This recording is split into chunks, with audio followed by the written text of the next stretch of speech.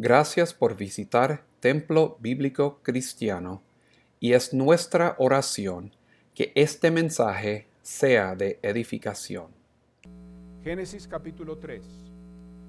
Alguien cuando dice algo dicen, ¿por dónde comienzo? Bueno, comienza por el principio. Que inclusive quiero que sepan que cuando uno estudia la Biblia, una de las reglas básicas del estudio bíblico y de la interpretación es la regla de la primera mención. Cualquier tema, cualquier doctrina bíblica, tenemos que ver cuál es la primera vez que se menciona. Bueno, en este caso, el Evangelio, la historia de la salvación para el hombre caído, ocurre por primera vez en el libro de Génesis, capítulo 3. Entonces, en el capítulo 3, que es el capítulo de la caída del hombre, Adán y Eva cayeron en pecado. Y ahí es donde el Señor, justamente en ese mismo capítulo, anuncia por primera vez el Evangelio. ¿Y a quién le está hablando el Señor aquí? Le está hablando a Satanás, a la serpiente. Es como un desafío, como diciéndole, tú hiciste esto, pero yo voy a hacer esto. Y dice la palabra de Dios, el Señor habla, dice, y pondré enemistad entre ti, o sea, la serpiente, y la mujer, y entre tu simiente y la simiente suya. Esta te herirá en la cabeza y tú le herirás en el calcañar. ¿Qué es el calcañar? El talón, ¿ok? El talón. Cuando una persona, un animal o un ser viviente recibe una herida en la cabeza, le aplasta la cabeza, es mortal, es fatal. Pero una herida en el talón, al menos que sea Aquiles, ¿recuerdan la historia de Aquiles y el talón de Aquiles? Mitología griega. Pero el talón no es un lugar donde la herida es mortal. Y aquí está ilustrando que la crucifixión del Señor Jesucristo, cuando Él murió en la cruz, Satanás creía que ya había ganado y no se dio cuenta, porque es tan engañador que se engaña a sí mismo, que justamente el sacrificio de Cristo en la cruz era lo que lo derrotaba. Y el Señor Jesucristo murió, pero al tercer día resucitó. Pero Satanás nunca se recuperó de la herida mortal que recibió en la cruz hace 2000 años atrás.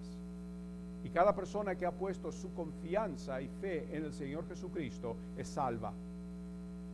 Y Satanás no puede con la persona salva. O sí, puede atacarnos, puede tratar de oprimirnos, puede tratar de confundirnos, puede tratar de hacer, pero una cosa que Satanás no puede hacerle a la persona salva es llevársela al infierno. Amén. Entonces el Señor Jesucristo ganó. Como decía un hermano, 3 por 3, 9 y 1, 10, ganó el Señor. Pondré enemistad entre ti y la mujer, y entre tu simiente y la simiente suya. Esta te herirá en la cabeza y tú le herirás en el calcañar.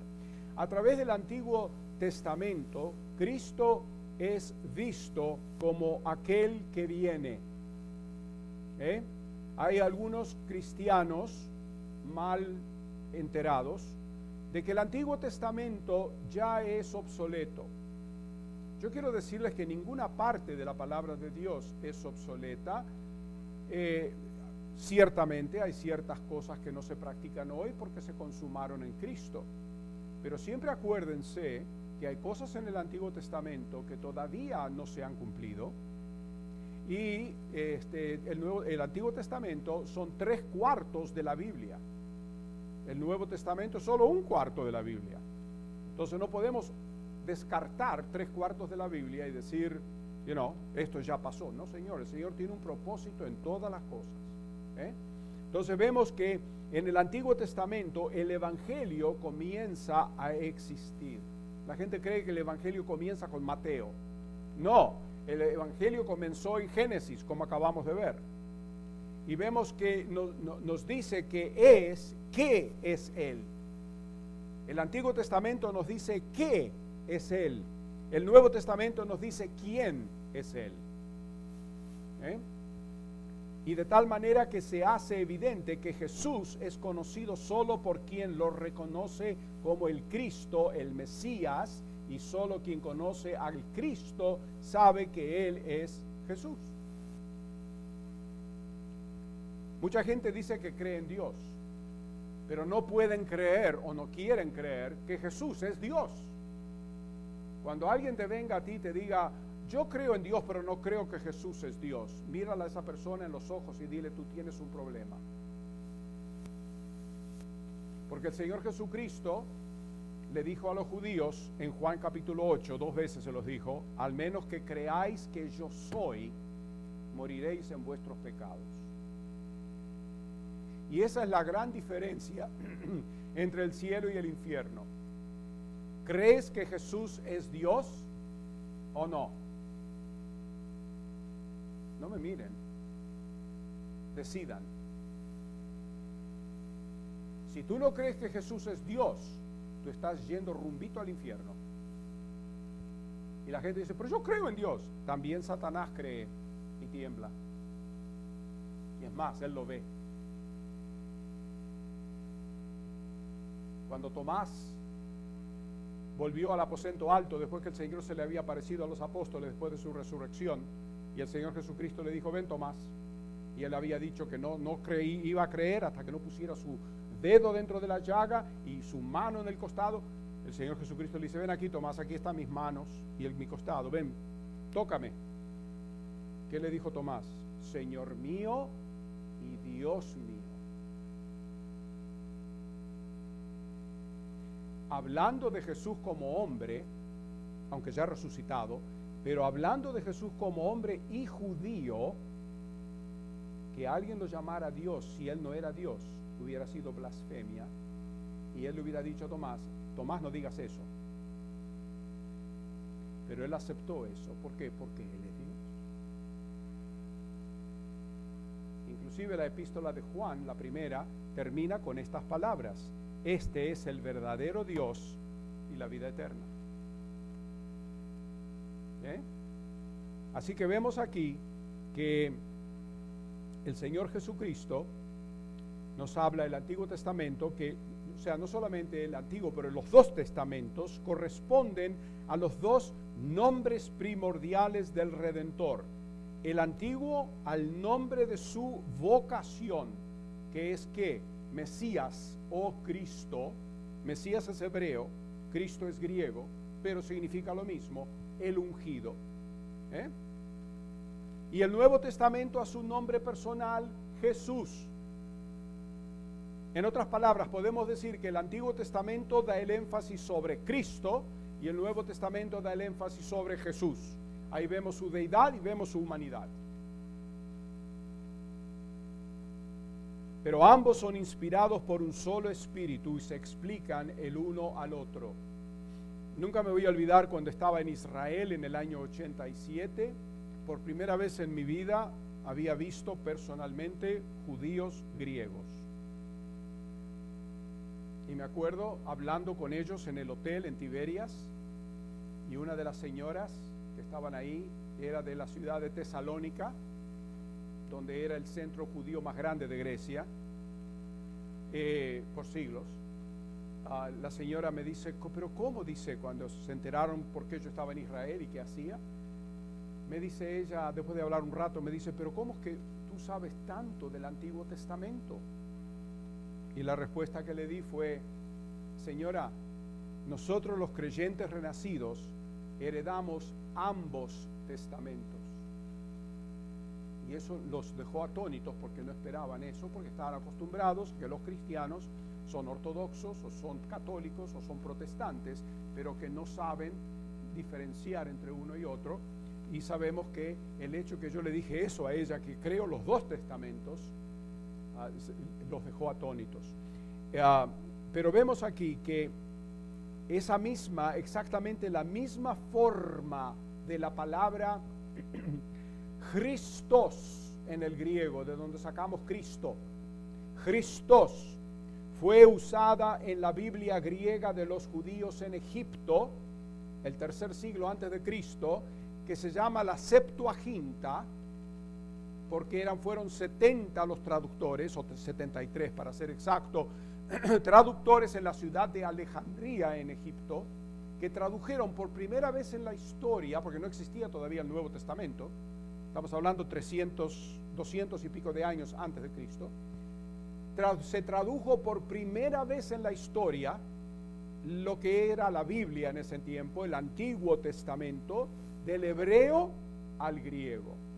O sea, la primera traducción en la historia del Antiguo Testamento fue al idioma griego.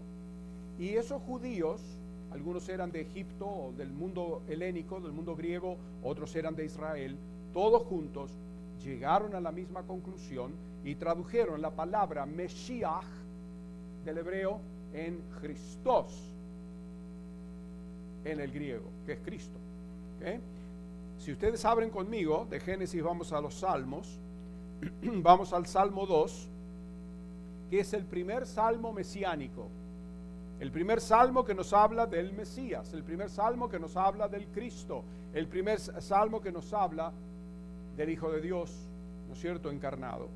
Y nos dice la palabra de Dios en el Salmo 2, versículo 2, Salmo 2:2, dice: se levantarán los reyes de la tierra y príncipes consultarán unidos contra Jehová y contra su ungido. Esa palabra, ungido en el español, es Mesías en el hebreo y Christos en la Septuaginta griega.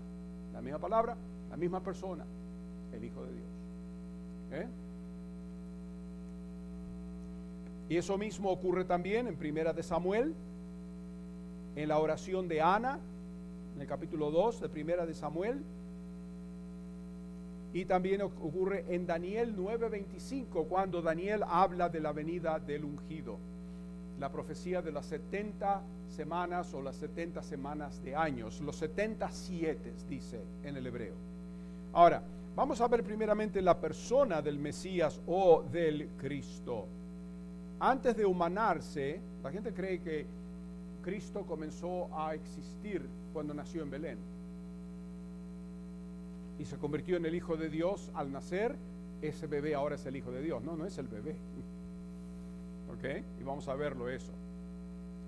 Antes de humanarse, Cristo ya estaba en el centro de la historia de la salvación. Su presentación en el Antiguo Testamento es una de anticipación y al mismo tiempo de autopresentación, puesto que el Espíritu de Cristo, nos dice la palabra de Dios en Primera de Pedro 1, estaba en los profetas. El Espíritu de Cristo estaba en los profetas.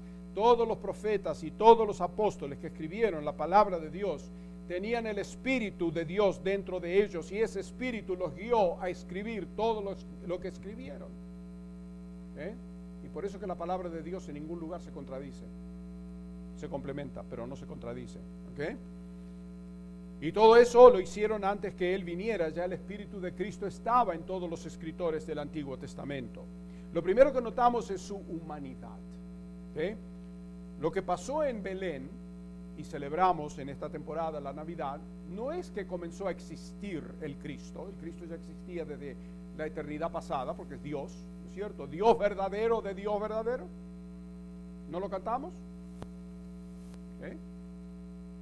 Quien comenzó a existir en el día del pesebre fue Jesús, el hombre.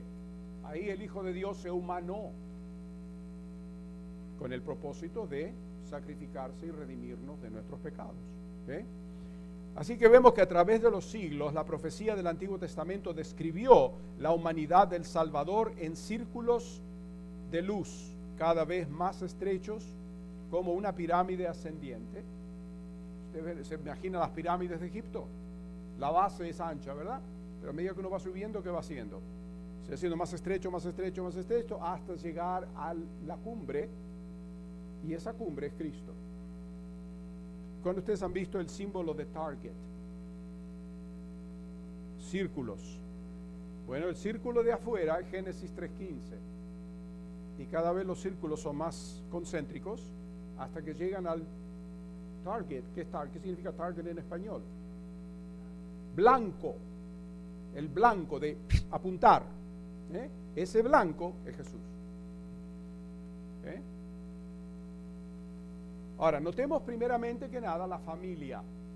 ¿De qué familia era Jesús?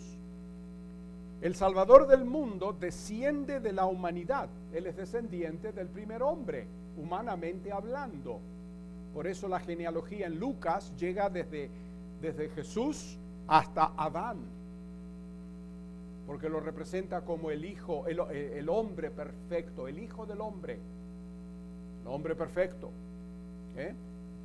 Y lo leímos ya en Génesis 3:15, que dice la simiente de la mujer. La simiente, por cierto, no viene de la mujer, viene del hombre, pero en este caso está hablando proféticamente de María, la cual concibió al Señor Jesucristo no por un hombre.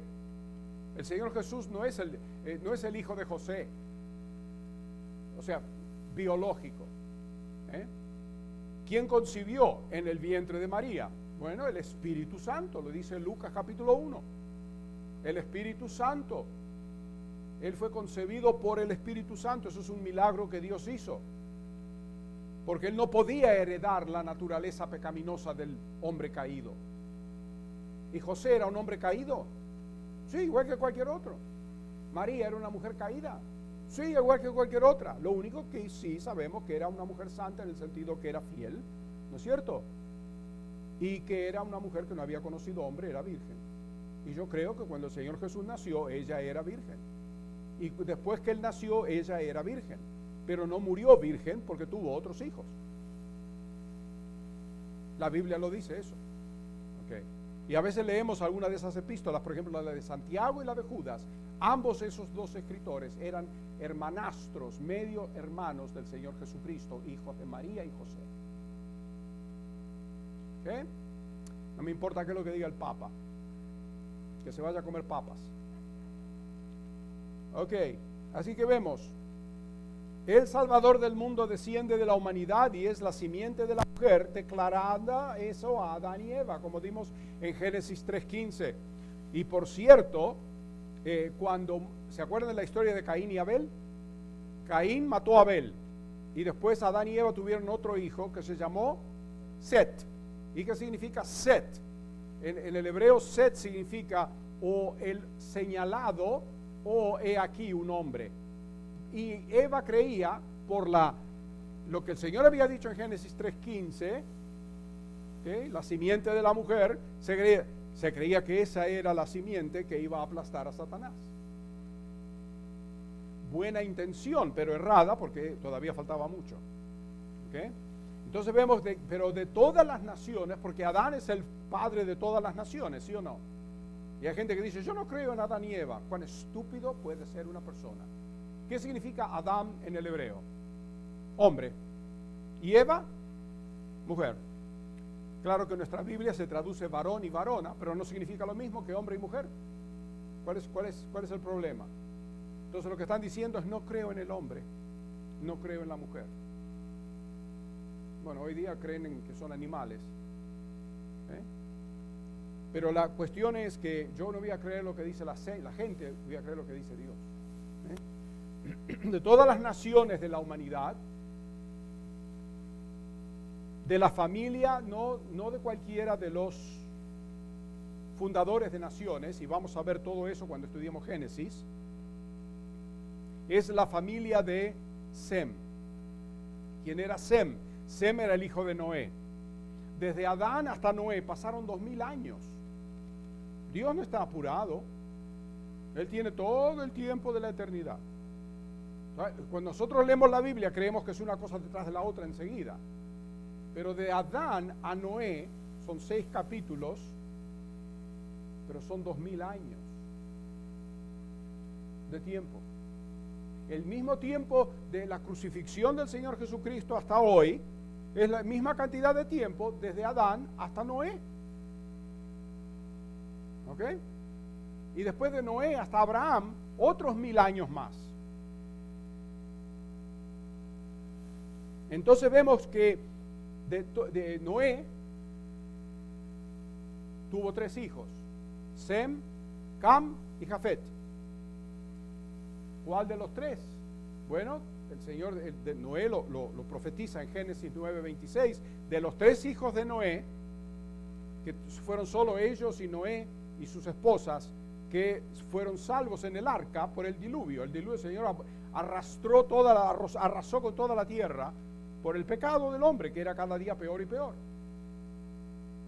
Entonces vemos que de los tres hijos de Noé que sobrevivieron el diluvio, de los 3, Sem es, de ahí viene la palabra semitas o semitismo.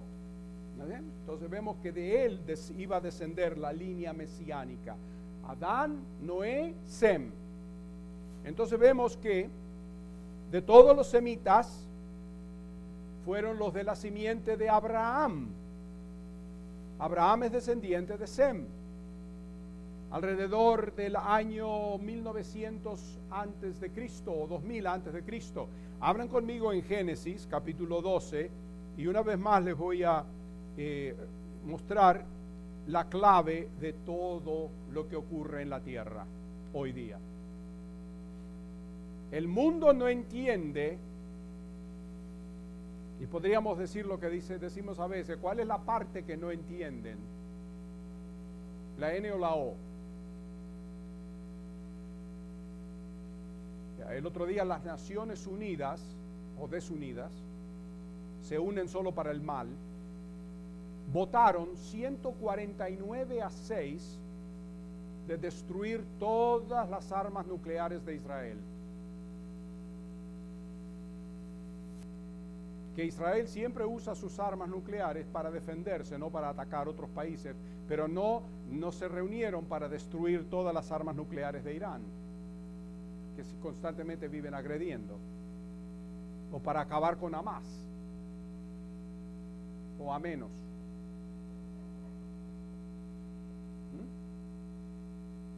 Pero sabemos que eso no va a ocurrir. ¿Por qué? Porque no saben la palabra de Dios. Pero noten lo que dice el Señor aquí: pero Jehová había dicho a Abraham: vete de tu tierra y de tu parentela y de la casa de tu padre a la tierra que te mostraré. ¿De dónde era Abraham? De Ur de los Caldeos. ¿Y dónde queda dónde quedaba Ur de los Caldeos? En el moderno Irak. O sea que, si vamos a hablarlo humanamente hablando, Abraham no nació en Israel, nació en Irak. Y era un caldeo. Y muchos años después, 1500, los caldeos se convirtieron en enemigos de Israel.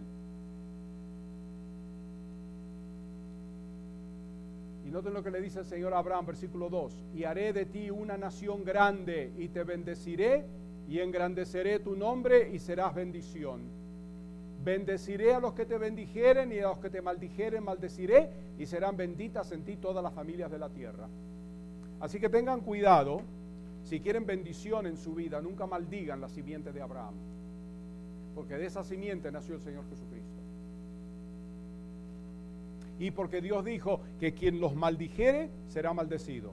Y no hace falta leer la Biblia para ver los resultados de esto aquí. Toda nación, imperio o persona que persiguió al pueblo judío terminaron mal. Necesito nombrar a Hitler y a Stalin y a Amán y a los faraones,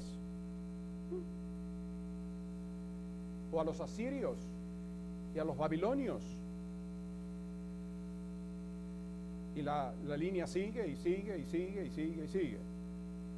Acabo de leer un libro que fue escrito por un hermano que ya hace muchos años murió, hace 100 años que murió, que nació en Rusia y vivió en Inglaterra, y era un judío creyente, tremendo teólogo, y escribió un librito donde tiene un capítulo entero dedicado a lo que los cristianos le hicieron a los judíos en Europa durante la Edad Media. Las masacres, las torturas, todo en el nombre de Cristo, y los primeros en guiarlos eran los monjes católicos, los demonios del Vaticano. Con razón, muchas veces los judíos no quieren saber nada de los cristianos, porque ellos no conocen la diferencia entre un cristiano verdadero y uno falso. Y es nuestra labor de amarlos y tratar de reconstruir puentes que en el nombre de Cristo destruyeron cuando no fueron cristianos los que los persiguieron. Pero vemos que el Señor aquí ahora pasa de Adán a Noé, a Sem, a Abraham. Y le dice: de ti haré una gran nación, de ti tu simiente, en tu simiente serán benditas todas las naciones de la tierra. Y el apóstol Pablo lo explica en el Nuevo Testamento cuando dice simiente, no dice simientes como de muchas, sino simiente de una, y eso es ¿quién? Cristo. Pero sabemos que de todas las naciones que descienden de Abraham, porque Abraham no es solamente el padre de Israel, Abraham es también el padre de todas las naciones árabes. Pero de todas las naciones que descienden de Abraham, de Israel, como la transmisión del pacto fue hecha a Isaac y a Jacob alrededor del año 1850 antes de Cristo, y eso lo explica Génesis 26 y Génesis 28. De entre todos los israelitas, después que salieron de Jacob, porque Jacob pasó la bendición de Abraham a Isaac, a Jacob, ¿verdad? Por eso el Señor siempre dice: soy el Dios de Abraham, el Dios de Isaac, el Dios de Jacob. Jacob tiene 12 hijos varones. ¿Cuál de los 12 ahora iba a ser el que iba a tomar, ¿no es cierto?, la línea mesiánica? Bueno, él tuvo 12 hijos varones. El primero fue Rubén, perdió la primogenitura porque entró al lecho de su padre, tuvo relaciones con una de las concubinas de su padre y perdió la bendición. Y después Simeón y Leví perdieron la bendición, por lo que le hicieron a Siquem, ¿no es cierto?, con todas las mentiras, y los mataron. Y el cuarto hijo de Jacob era Judá. Y entonces entre todos los israelitas es de la tribu de Judá que se desciende, porque Judá heredó la bendición. Como dije antes, Rubén perdió tales derechos, y el derecho con respecto al Mesías, ese fue el derecho más grande que perdió. Parece Saúl, ¿no es cierto? Y los dos hermanos siguientes, como dijimos, Simeón y Leví, fueron excluidos también por su hecho sangriento con Siquem en Génesis 34, y por eso los derechos de Rubén como primogénito fueron divididos. La herencia material le tocó a José a través de Efraín y Manasés. Fue tan grande la bendición que Jacob le dio a José, y tan grande lo que José heredó de las bendiciones materiales, que las 10 tribus del norte, después que el reino se dividió, llegaron a ser llamadas Efraín. El Señor las llama, las 10 tribus del norte, muchas veces Efraín. Y vemos que la dignidad sacerdotal le tocó a Leví. Y sabemos que el primer sacerdote de Israel fue Aarón. ¿Y quién más descendía? El hermano de él, Moisés. Eran de la tribu de Leví. Y los levitas eran la tribu sacerdotal, pero no tenían herencia física, porque su herencia era el Señor. Ahora, la dignidad de gobernante le tocó a Judá, porque dice: el cetro nunca se apartará de Judá. Lo dice Jacob en su lecho de muerte en Egipto, en Génesis capítulo 49, alrededor de 1700 años antes de Cristo. Y por eso quedó el título: el Mesías es el león de Judá, que inclusive lo vemos eso en el Apocalipsis. Ahí está, el león de Judá, ahí está, Rey de Reyes. ¿Sí? ¿Cuántas veces han entrado a esta iglesia y no lo vieron eso y nos decían: ¿qué es eso? Él es el león de Judá. Por eso hay que observar. En Apocalipsis 5:5 lo llama el león de Judá. Y después de toda esta revelación adicional sobre el Mesías, con la excepción de Moisés en Deuteronomio 18:15, cesó toda esta revelación, cesó por alrededor de 700 años hasta el tiempo del rey David, cuando es reanudada por el profeta Natán. O sea, la última vez que se habla del Mesías es Jacob en su lecho de muerte en Egipto. Y pasaron 700 años hasta que esto se vuelve a reanudar la línea mesiánica con el rey David, 1000 años antes de Cristo. Es como decir, la última vez que se habló de esto fue cuando Colón descubrió América. Y ahora se está hablando por primera vez desde ese tiempo. ¿Cuántos años han pasado? Casi 700 años, ¿verdad? Y notamos así que a través de la profecía de Natán a David, Natán el profeta, las promesas mesiánicas dentro de la tribu de Judá son dadas a él. ¿A quién? A David. Abran conmigo en Isaías capítulo 11.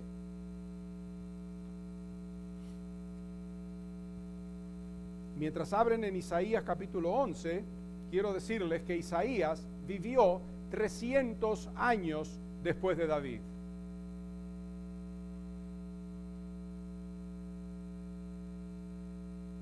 Y noten lo que dice aquí, en el capítulo 11. Saldrá una vara del tronco de Isaí. ¿Quién es Isaí?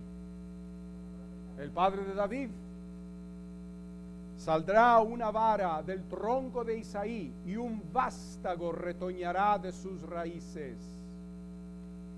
¿De quién está hablando él aquí? Del Mesías, del Cristo, 740 años antes de Cristo. Antes que Jesús naciera en Belén, ya estaba ahí, ya Isaías había hablado. ¿Okay? Así que notamos, de ahora en adelante el Mesías es el hijo de David. Inclusive Apocalipsis 5:5 lo llama el hijo de David, la raíz de David, el león de Judá. La promesa continúa a través de la familia real de David, de todos los hijos de David, porque ahora tenemos otro problema, es a través de David, ¿verdad? Pero David tiene muchos hijos. Dos de esos hijos se convierten en transmisores de la bendición mesiánica, Salomón y Natán. Ambos, quiero que sepan, hijos de Betsabé. ¿Quién fue Betsabé? La esposa de Urías, con la cual David cometió adulterio. Y se llevó el bebé, murió el bebé. David cometió adulterio con Betsabé y por un año nadie sabía nada, pero el Señor sabía. Y un día Natán, ¡pum!, lo clavó. Y David se arrepintió. Como resultado de eso, salieron el Salmo 32 y el Salmo 51, donde David expresa su arrepentimiento por haber pecado contra el Señor. Pero el Señor en su misericordia permite, porque inclusive en Mateo capítulo 1 tenemos a Betsabé mencionada, no por nombre, sino dice aquella que era mujer de Urías. Ella es una de las tatarabuelas de Jesús. Y el hijo de ella, los hijos de ella, Salomón y Natán, fueron los que heredaron la línea mesiánica. De Salomón desciende José, el esposo de María, pero José no es el padre biológico del Señor Jesucristo, porque el Señor prohibió, le dijo a Salomón que le iba a cortar la línea real por el pecado de Jeconías. Nunca más volverá a sentarse descendiente de él sobre el trono. Y el último rey de esa línea fue Sedequías, cuando los babilonios se los llevaron cautivos a Babilonia por 70 años. Y cuando volvieron nunca más hubo rey. Parecería que la Biblia se contradijera, ¿verdad? Que a David le dice, nunca faltará alguien que se siente sobre el trono de tu descendencia, y le dice después a Salomón que le iba a cortar la descendencia. Pero ¿cómo se resuelve? Bien fácil, porque el que era rey era Salomón, no Natán, pero ambos eran herederos de David, y de Salomón desciende José, pero José no es el padre biológico, porque si José hubiera sido el padre biológico del Señor Jesús, el Señor Jesús no califica. Pero de Natán desciende la línea de María. Por eso cuando ustedes leen en Mateo la genealogía es diferente a la genealogía de Lucas, porque después de David cambia la genealogía. Es diferente, porque en Mateo menciona a Salomón, en Lucas menciona a Natán, y Natán es un antepasado del padre de María, que era Elí, no Joaquín. ¿Ok? Para que ustedes vean la exactitud de la palabra de Dios. Así que vemos que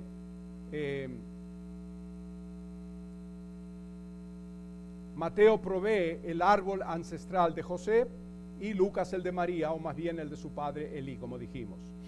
Pero más tarde, el reino terrenal se fue a la ruina. Como dijimos con Sedequías, el último rey de la familia de David, perdió la corona por sus pecados. Pero el reino, el poder y la gloria continuaron con el rey David, porque el Señor le había hecho una promesa al rey David, y cuando el Señor hace una promesa, la cumple. ¿Okay?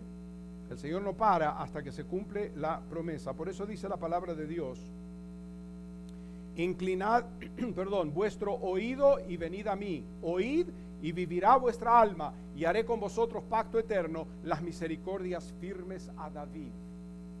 ¿Y quién lo dice eso? Isaías, en el capítulo 55, 300 años después de David. Y en el tiempo postrero, Cristo, aún como David, pastoreará su pueblo y las naciones, como nos dice la palabra de Dios en Ezequiel, Oseas, Isaías y Jeremías. Abran Jeremías capítulo 23, un versículo importante, la profecía de Jeremías capítulo 23, el versículo 5.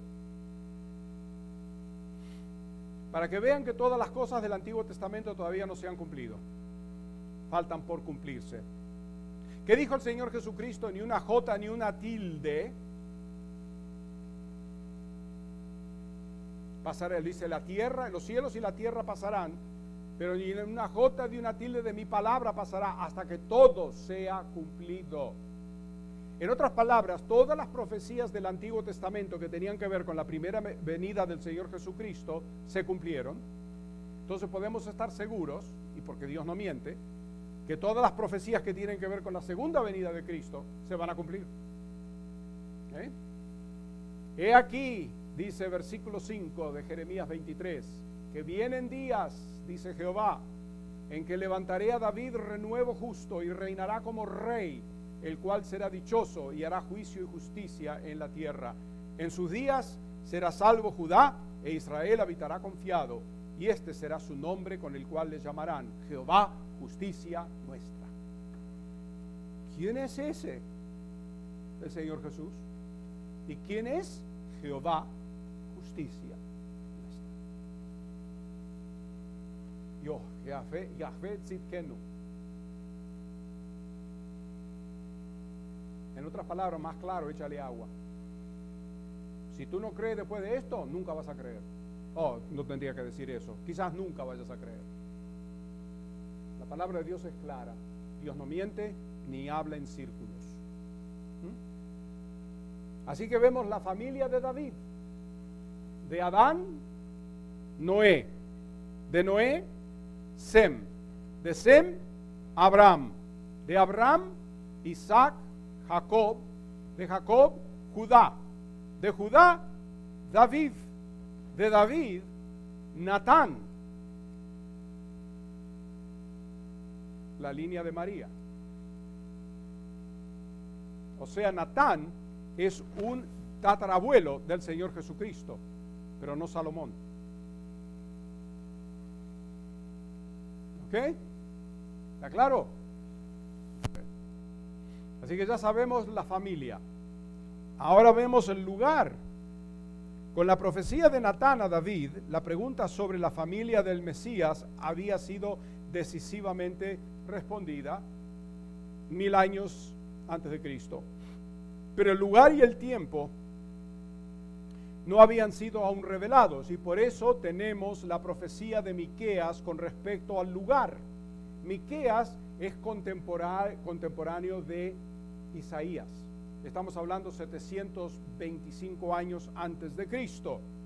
¿Dónde iba a nacer el Mesías? Sabemos de dónde venía el Mesías, la genealogía de él, pero ¿dónde iba a nacer?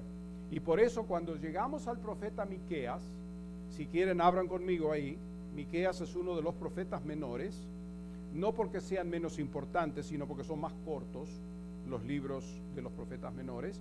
En el capítulo 5 tenemos la famosa profecía del lugar donde iba a nacer. ¿Ok? Dice ahí en el capítulo 5 y el versículo 2, pero tú, Belén Efrata, pequeña para estar entre las familias de Judá, de ti me saldrá el que será Señor en Israel, y sus salidas son desde el principio, desde los días de la eternidad. En otras palabras, señores, el Señor Jesús no comenzó a existir en el momento que nació en Belén. El hombre Jesús, sí, pero no el Hijo de Dios, no el Cristo, porque es Dios verdadero de Dios verdadero, que se humanó. ¿Saben que la Biblia nunca dice que el Señor Jesucristo llegó a ser Dios? Porque Él es Dios. Pero sí dice que llegó a hacerse hombre, porque no siempre fue hombre. Se humanó en ese momento cuando nació, cuando fue concebido por el Espíritu Santo en el vientre de María, y nació en Belén Efrata. ¿Y por qué dice Belén Efrata? Porque en Israel hay dos Beléns. Una está en Galilea y la otra está en Judea. Belén Efrata es la que está en Judea. Esa es la ciudad de David. Ahí nació David. De ahí era Isaí, su padre. Todos eran de ese pueblo. Y el Señor Jesús iba a nacer en ese pueblo que era insignificante. Belén, Bethlehem en hebreo, significa casa de pan. ¿Y qué dijo el Señor Jesucristo? Yo soy el pan de vida.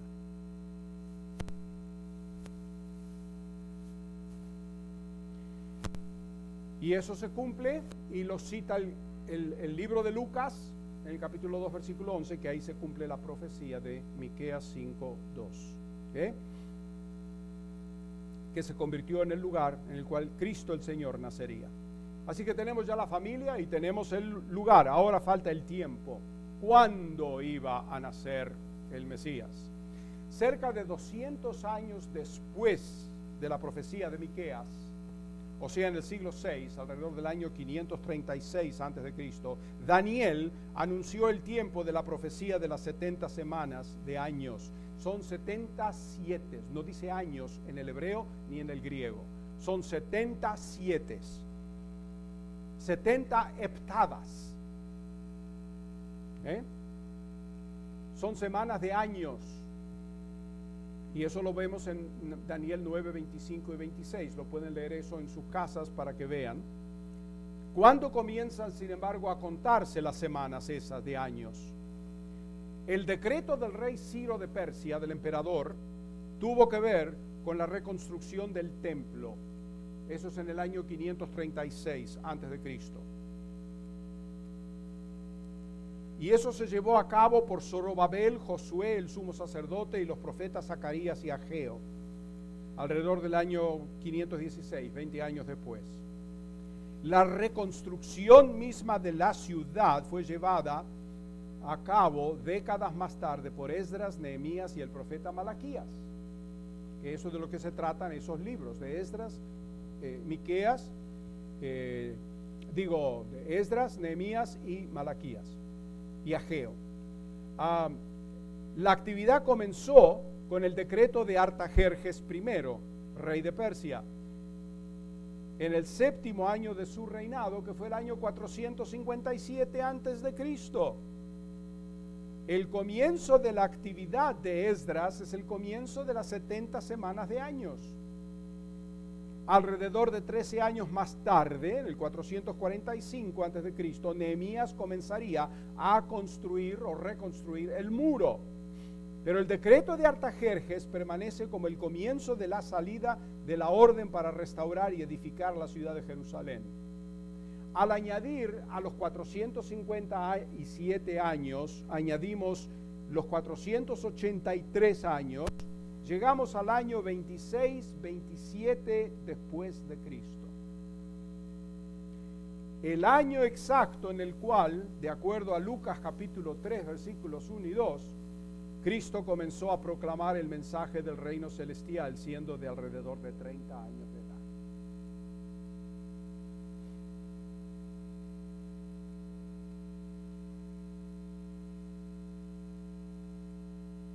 Y antes de decir nada más, les voy a añadir esto. Era necesario que el Mesías naciera antes de la destrucción del templo, porque si hubiera nacido después de la destrucción del templo, no hubiera habido manera de confirmar su genealogía por los escritores del Nuevo Testamento, porque todos los registros genealógicos estaban dentro del templo. Ese era el registro civil de la nación. Y todo eso fue destruido por los romanos en el año 70. Entonces a Cristo tuvo que nacer antes de ese tiempo. Dios no se equivoca.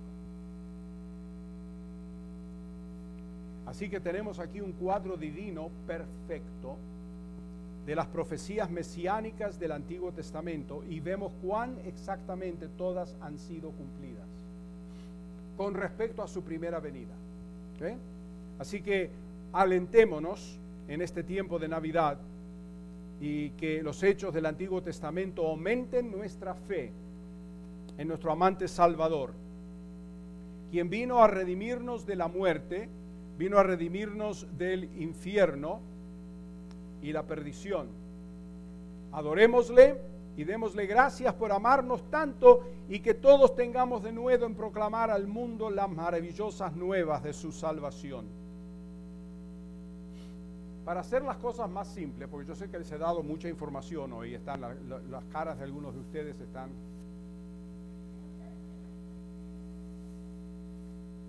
Pero quiero que sepan que en esta iglesia se estudia la Biblia, ¿sí o no? Y espero que ustedes tengan hambre y sed por la palabra de Dios. ¿Ok? Tomen notas, como algunos están haciendo aquí adelante. Se sentaron al frente y toman notas para que yo los vea que están tomando notas. Amén.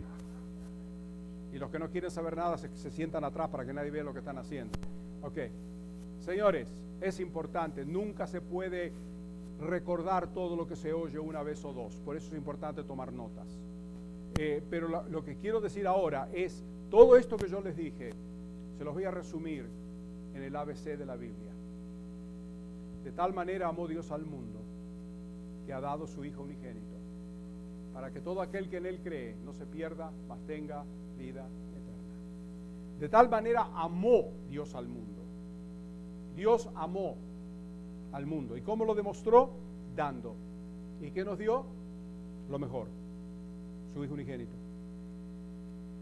Y nosotros tenemos que darle al Señor lo mejor, no las sobras, ni del dinero, ni del tiempo, ni de los talentos, ni nada por el estilo, sino darle todo lo mejor, porque eso es adoración.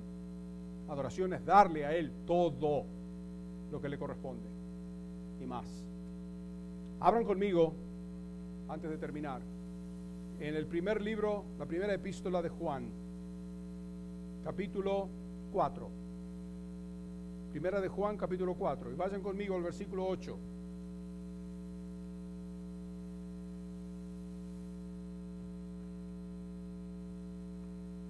Primera de Juan 4, 8.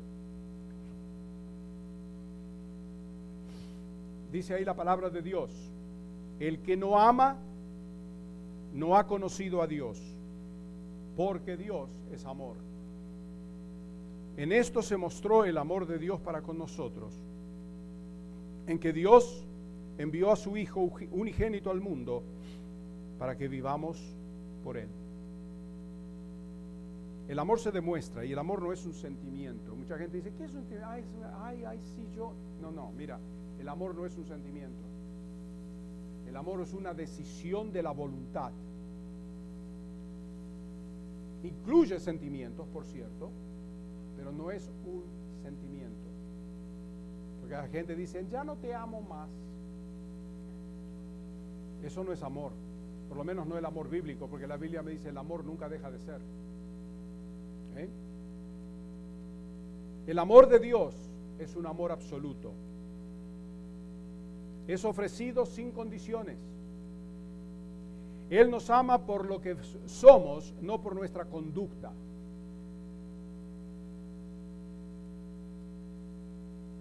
Por eso nunca le digan a sus hijos, pórtate bien, porque si no Dios no te va a amar. O tu papá o mamá no te van a amar si te portas mal. Nunca, Señor, el amor no puede ser condicional, tiene que ser incondicional. Los privilegios puede que sí, pero no el amor. Dios es amor. Él mismo es amor. Y por eso nos ama, porque Él es amor, no por nuestra conducta. Y 2 veces dice en Juan 4 que Dios es amor. En esta frase se esconde todo el misterio del amor de Dios por nosotros. No es un sentir que Dios siente por nosotros. Esta frase más bien revela la esencia misma de la naturaleza de Dios. Dios es amor. Dios es amor. Su amor se manifestó cuando Dios envió a su Hijo, a su único Hijo, para asegurar la salvación por el hombre pecador con su sacrificio redentor. Dios no volvió su rostro a ver el pecado y el odio del hombre contra él, sino que envió a Cristo como medio de propiciación por el pecado del hombre. Por eso ahí en 1 de Juan, capítulo 4, versículo 10, dice: en esto consiste el amor, no en que nosotros hayamos amado a Dios, sino en que Él nos amó a nosotros y envió a su Hijo en propiciación por nuestros pecados. Ahí está bien definido, ¿sí o no? ¿Ah? Amor de esta índole el hombre nunca había visto antes. No es un amor común, cualquier clase de amor, sino que es amor único y absoluto que constituye la esencia misma de Dios. Y ese es el verdadero significado de la Navidad. El amor de Dios por nosotros, que envió a su Hijo unigénito para que todo aquel que en Él cree o confía no se pierda, mas tenga vida eterna. La Navidad no tiene que ver con los regalos de la gente de uno al otro. La Navidad tiene que ver con el regalo de Dios al hombre.